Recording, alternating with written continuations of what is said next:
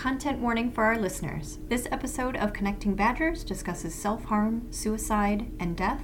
If you'd like to skip this content, please fast forward to about the 11 minute and 30 seconds mark for this episode's mindfulness exercise.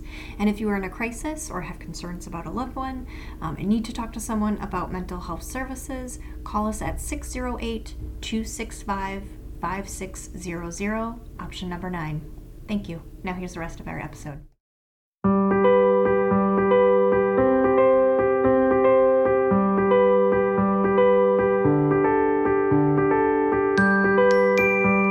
Hello, everybody. Welcome to our Mental Health Services Connecting Badgers podcast. My name is Casey Tice, LPC. I use she, her, and hers pronouns, and I am an access specialist and care manager at UHS. Greetings, everyone. My name is Liz Westcott Barton. I also use she, her, and her pronouns, and I'm an access specialist and care manager here at UHS. I'm also a licensed professional counselor. It's important to note that this podcast does not replace mental health treatment and should not be considered as such. If you're interested in learning more about seeking mental health treatment at UHS, you can webbook a confidential access appointment through the My UHS portal. There is no problem too small to schedule an access appointment. Access specialists are here to discuss your concerns and assist you in getting connected to mental health resources.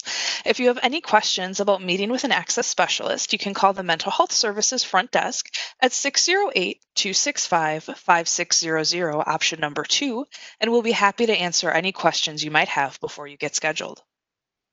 Or if you would prefer to get connected with a provider outside of UHS, we can assist with this also. As a reminder, you can also access 24/7 crisis resources if in a mental health emergency. These include the UHS crisis line, which is 608-265-5600, option 9. You can also please call 911 in an emergency.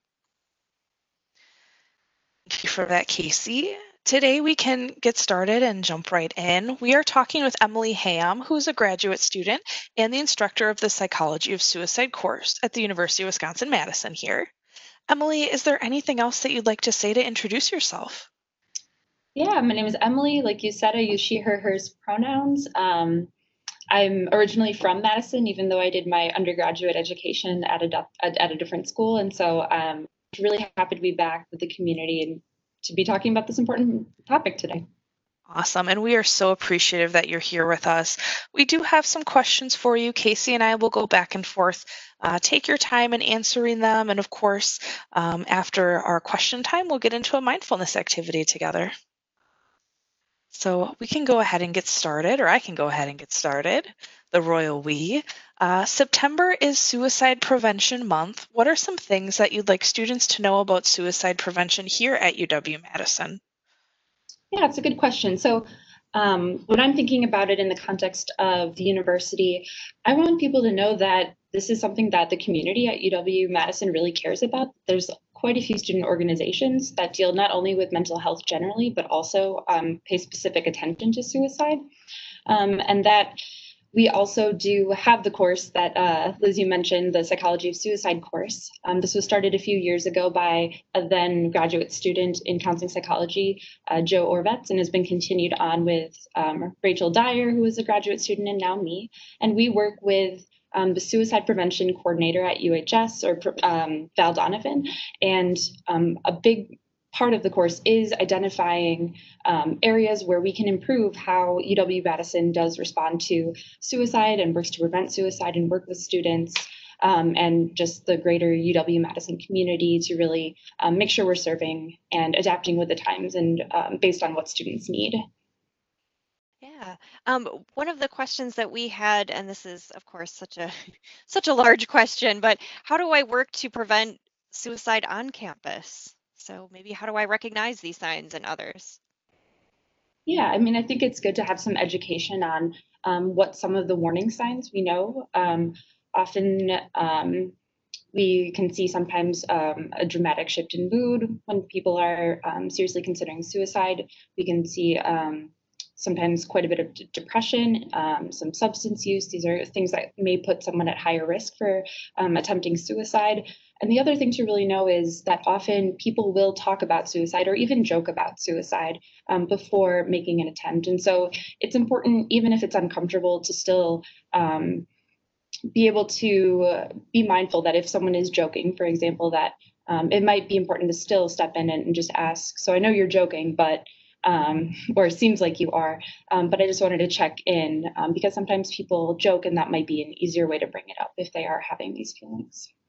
Absolutely. So really noticing those signs, picking up on those things, physically, behaviorally, it can come out. Academically, if people are struggling, and yeah, it is important to not see it as a joke, or someone will just say, "Oh, I'm just kidding," and then it's still important just to check in with that. So definitely appreciate that. Um, yeah, and then also alongside with that, is there any particular way? So I say I am noticing those things, and maybe my friend or my roommate. What is the best way to really check in with them, or how can I support them? Yeah, that's a good question. So research does indicate that students are actually more likely to talk to a peer, to a roommate, to a friend before actually reaching out to a mental health services provider. Obviously, we want to be decreasing barriers to accessing mental health services. But if you, as a roommate, as a friend, can be kind of the one to say, "Oh, I hear you, and it's okay. I'm not thinking." I'm taking it seriously and care. I think that can be really an important first step. Not necessarily that you, as a friend, can take on the entire responsibility of helping someone who's in a really difficult crisis point, but that you can affect how someone is able to then go ahead and navigate the mental health care system and really feel like they have support and community around this, despite their struggles. Yeah, and I really appreciate too, just a plug for that website is just through our UHS website under prevention and suicide prevention. There's just really helpful resources to find there. So if you are a student talking about a friend or roommate or such, or if you are a parent or teacher, anybody, ways to recognize, respond, refer, and what those steps are. And it's just really detailed, and I appreciate that. So I encourage people to check that out. We can also drop that um, in the additional notes section for this episode too, if anyone's interested. Yeah, I think that's great. What about Emily? Can you tell us a little bit more about the online UW-Madison suicide prevention training? Are you familiar with that at all? Yeah, absolutely. So, in addition to some of the online prevention resources at that website that Casey was mentioning, there's also a fairly recent new online suicide prevention program for UW Madison students, and they do have an iteration for undergraduate students, an iteration for graduate professional students, and an iteration for faculty staff. But this is a really great online program. It takes about 60 to 90 minutes to complete the whole thing. Anyone is able to, if they have access to Canvas, to sign up for this course. And really, it takes you through some situations and some potential situations and dialogues that might happen. I think something that I've noticed as someone who works in the mental health field, that you might kind of know that you would tell someone it's okay that you're having these thoughts, but then the first time you really have someone sitting right in front of you looking at you and saying, "I'm having thoughts about suicide," it can feel really different in that moment. And with that pressure to know what is the right thing to say, I think things can start moving really quickly, and there can be concerns about, am I saying the right thing? Am I going to make it worse? And really, this is a nice program that really can just give a walkthrough of what some helpful responses might be and some examples of what maybe not so helpful responses might be. So really trying to do the really practical in the moment, how much you respond. And I would just say that having suicidal ideation or thoughts about suicide is fairly common. I think I read recently that maybe 10% of adults in the US at some point in their lives do experience thoughts about suicide. And so I would say no matter what your field of study, even if it's not related to psychology or mental health, that it could really be important and potentially life-saving to have in your toolkit some things or thoughts ahead of time about how you might respond if that was disclosed to you. Yeah, wonderful. That sounds like a really great training and something that, I wish that even like I would have been able to sit through like when I was an undergrad. It sounds like a really great resource, and being able to like figure out how to talk to folks, because it's not something that we talk about, right? There's a lot of stigma, a lot of barriers associated with talking about these things. And I think any way in which we can demystify and make folks feel a little bit more comfortable in how they can, be supported or support others, I think that's just excellent. Thank you so much for sharing that. And then for our last question, is there anything else you can think of that you would want students to be aware of or let people know? Yeah, actually, just building a little bit on what Liz was just saying, um, this is something that I think is not talked about as often. I think we're increasing our talking about this sort of thing, but there is stigma at times in certain communities about talking about suicide, or maybe fears about, if I disclose that I'm having these thoughts, what will happen? Are they going to be institutionalizing me? I mean, I think it can get very come from a lot of fear, and I think the main message I would really want to push as a take home is that there are people in the community, there are people on campus, there are people in Madison, and just we're largely who care about this and who care about how students are doing, and who will not shy away. And I would encourage that if you are having suicidal thoughts, and maybe you disclose and you don't have a great response to someone, I would encourage you to try again and try to find someone, and keep trying until you find someone who is hearing you and you do feel supported, because that's valuable. Thank you for that. Yes, absolutely. And again, remembering that UHS phone number, if you're having those thoughts, if you're concerned about a friend, roommate, anybody else, can also help talk through some of those things. And obviously, again, if it's an emergency, call 911. But yeah, really reaching out to UHS could be a good step there as well. So just want to plug that too. Thanks so much, Emily. Yeah, really appreciate you being here. Okay. Well, let's see. I guess now to segue into our mindfulness exercise, if we're ready for that. One of the things that I came across that I just found interesting and wanted to share, we're all pretty aware of, I think, the Zoom fatigue that is very real and happening, and staring at screens all day long and how that could affect our mental health. But I came across the other day a study about what they are coining screen apnea. And so the screen apnea, I guess it was a term coined by Susan Pollack. And basically what it is just research studies that were done that show, when we are staring at screens, maybe you're pulling up your email, when you're opening it, looking at a text, or, sitting down to take a class or something like that, we tend to just like take that inhale of breath and hold our breaths. And obviously not the whole time, but tend to really do that shallow breathing during this time. And so, you think, okay, what's the big deal there? But it really does impact us, put stress on the body physically, increases emotional stress, attitude, well-being.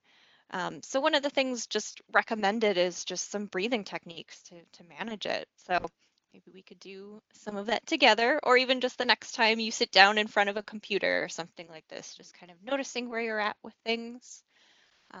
Notice where your breathing is. Is it something that is held, right? Are you clenched? Do you notice your shoulders? Are they clenched up tight? Maybe just taking one of those deep breath sighs to let it out. Your posture doesn't need to be perfect where you are, but maybe just sit up comfortably, round your feet on the floor, and then focusing on the breath, just taking a minute to check in with it. Don't have to judge it if it is shallow or if you are holding your breath. Just kind of noticing those sensations of breathing. Just inhale and exhale. Sometimes it helps just to take 3 breaths during this time. So inhale, exhale, inhale, exhale, inhale, and exhale. Just taking a moment, stepping away from a screen for a second if you can. Sometimes it's a nice way to break up in between meetings and classes and things. If you can get a minute to get up, stretch, move around, just a little something to interrupt it, sometimes that can help break it up. So just notice where your breathing is when you're in front of screens, and just take a few short breaths. See how that works. How did that feel? Did anyone try it out as we're staring at screens right now? I did. I think next time I need to not be staring at a screen, right? The whole point of this. But I do every time I can take a breath and like really realize like, oh wow, your shoulders are like up to your ear balls, like which is a joke for your ear eyeballs that I make.